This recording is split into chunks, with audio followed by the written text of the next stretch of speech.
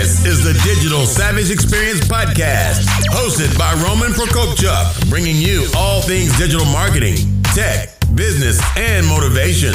What's stopping you from becoming relentless in all aspects of life? Are you ready to become a digital savage? Let's get into today's episode.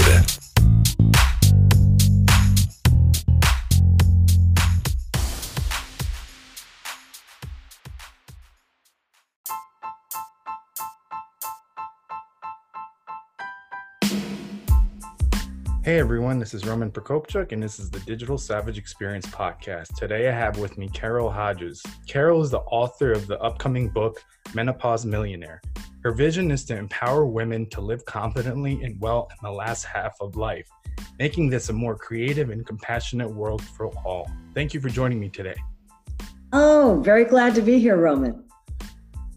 Pleasure having you on. So tell me a little bit about your journey. How did you get to where you are now, and kind of what inspired you to write the book?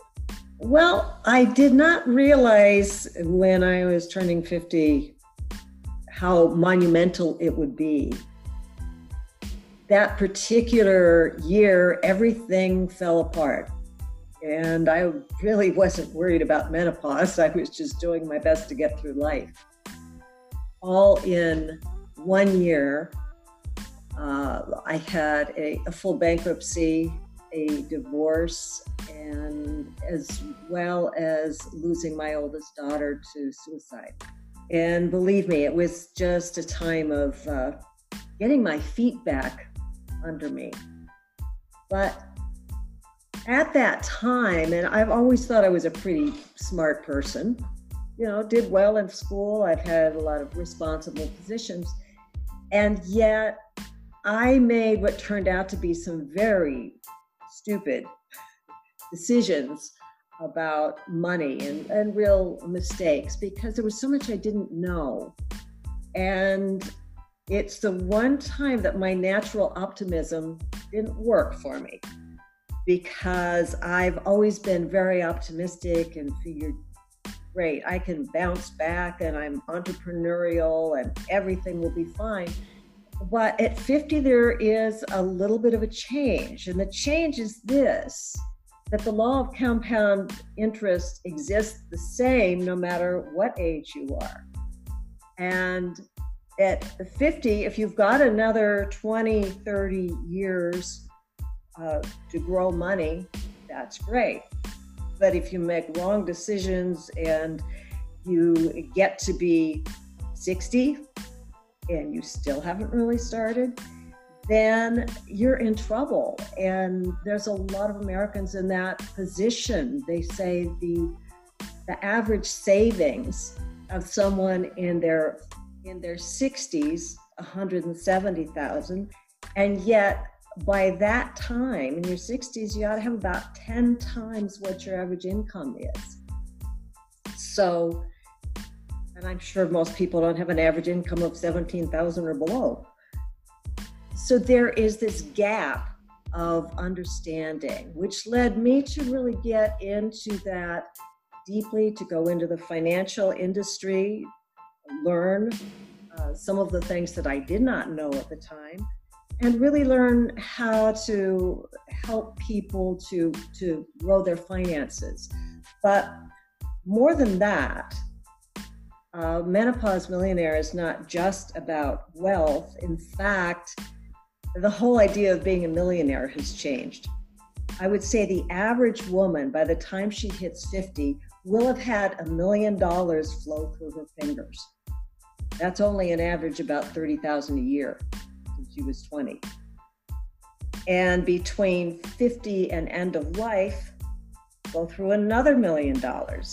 Be all in your bank account at one time. For some people it is, but if it's not, you still will go through that much money, and it's good to begin to know about it, as well as really getting a grip on what you want the second half of your life to be, because how much money you need depends upon your goals and your health. So Menopause Millionaire is about all of that. It is about what you want in the second half of life, about resetting your life. That's really my own somewhat disaster and recovering from that is really what inspired me to write the book.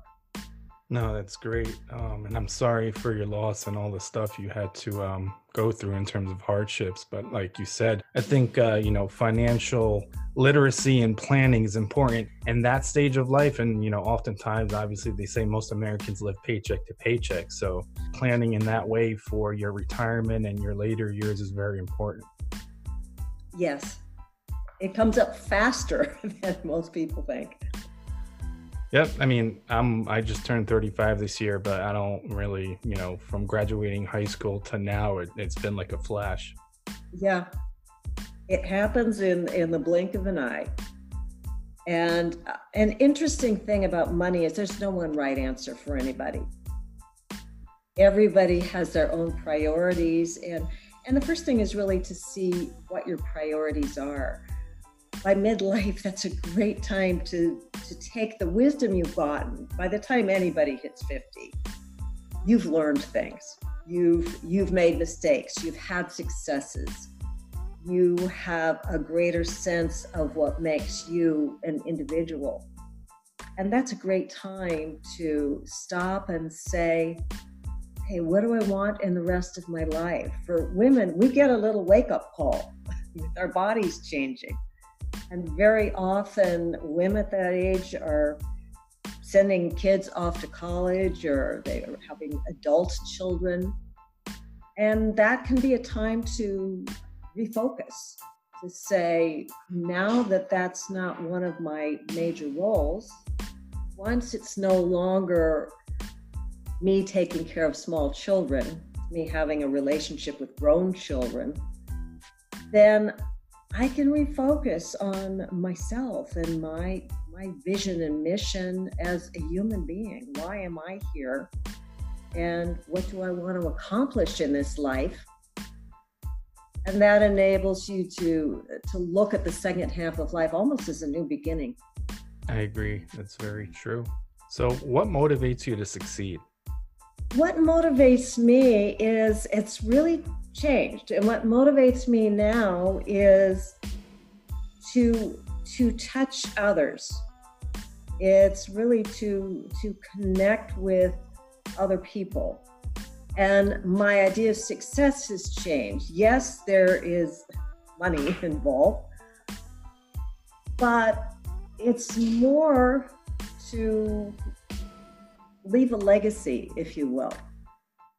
Say that once I've left this planet, I would like to have made a difference for some people and to have touched people, to live fully. I think that's a really big motivation is, gee, did I take whatever gifts I have, did I take my circumstances and make the most of them?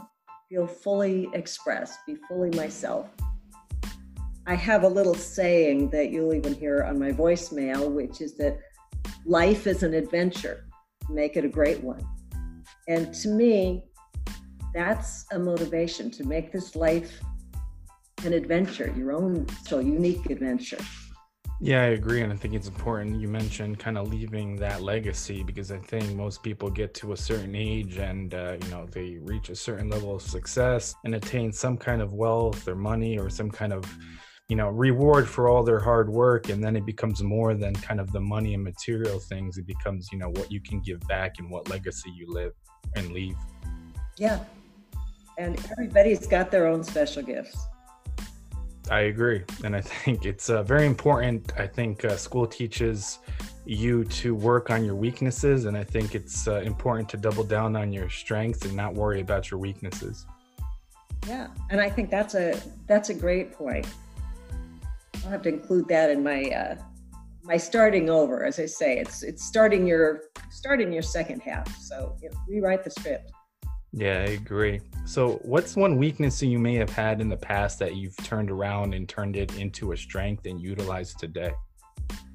Well, and I already touched on one of them, which is optimism, which you would think, I find that is a real strength in looking at life. And yet at one time that absolutely turned out to be a a weakness and making some bad decisions by perhaps not being as thoughtful as I could have, and doing research, just trusting without research.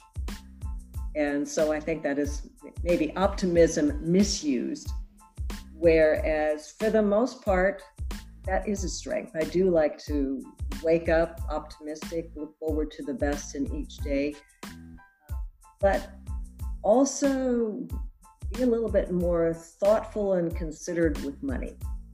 No, I agree. I think that optimism, kind of blind optimism, leads people in directions they could avoid when they have some kind of formulated plan or something to attain it or move forward in that kind of optimistic manner. Yes. So what's one piece of advice you may have for the audience, either personal or professional? Well, I'm going to give you a point. Actually, it's the first one in my ebook, and that is, old is not a number. Some people start feeling like age is coming up when they hit 40 or 50. But whether it's there or 60, 70, 80, 90, old is a state of mind that can happen whenever you decide. As I'm sure you've noticed, there are people who seem old at 60, and there are people who seem young at 95. It's more of an energy. So I encourage people to not put the feeling of old on any particular number. Old is not based upon numbers.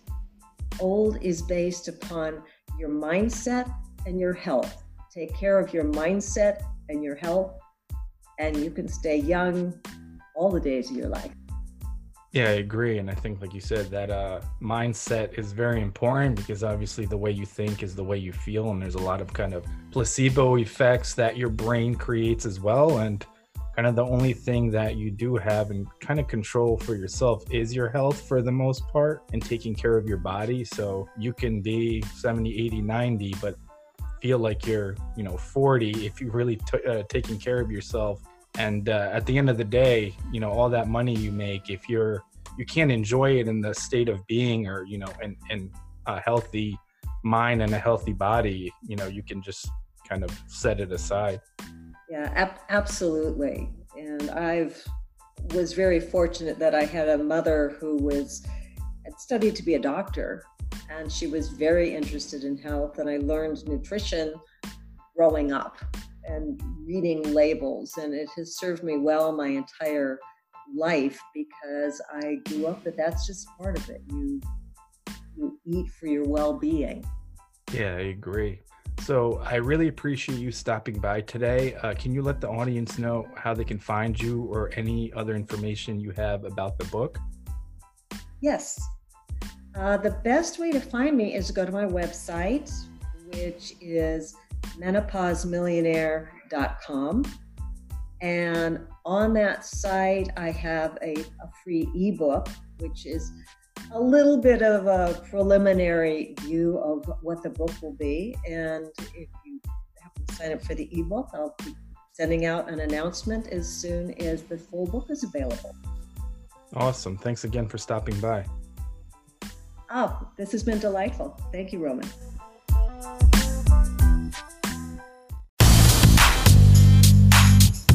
This podcast has been brought to you by Nova Zora Digital.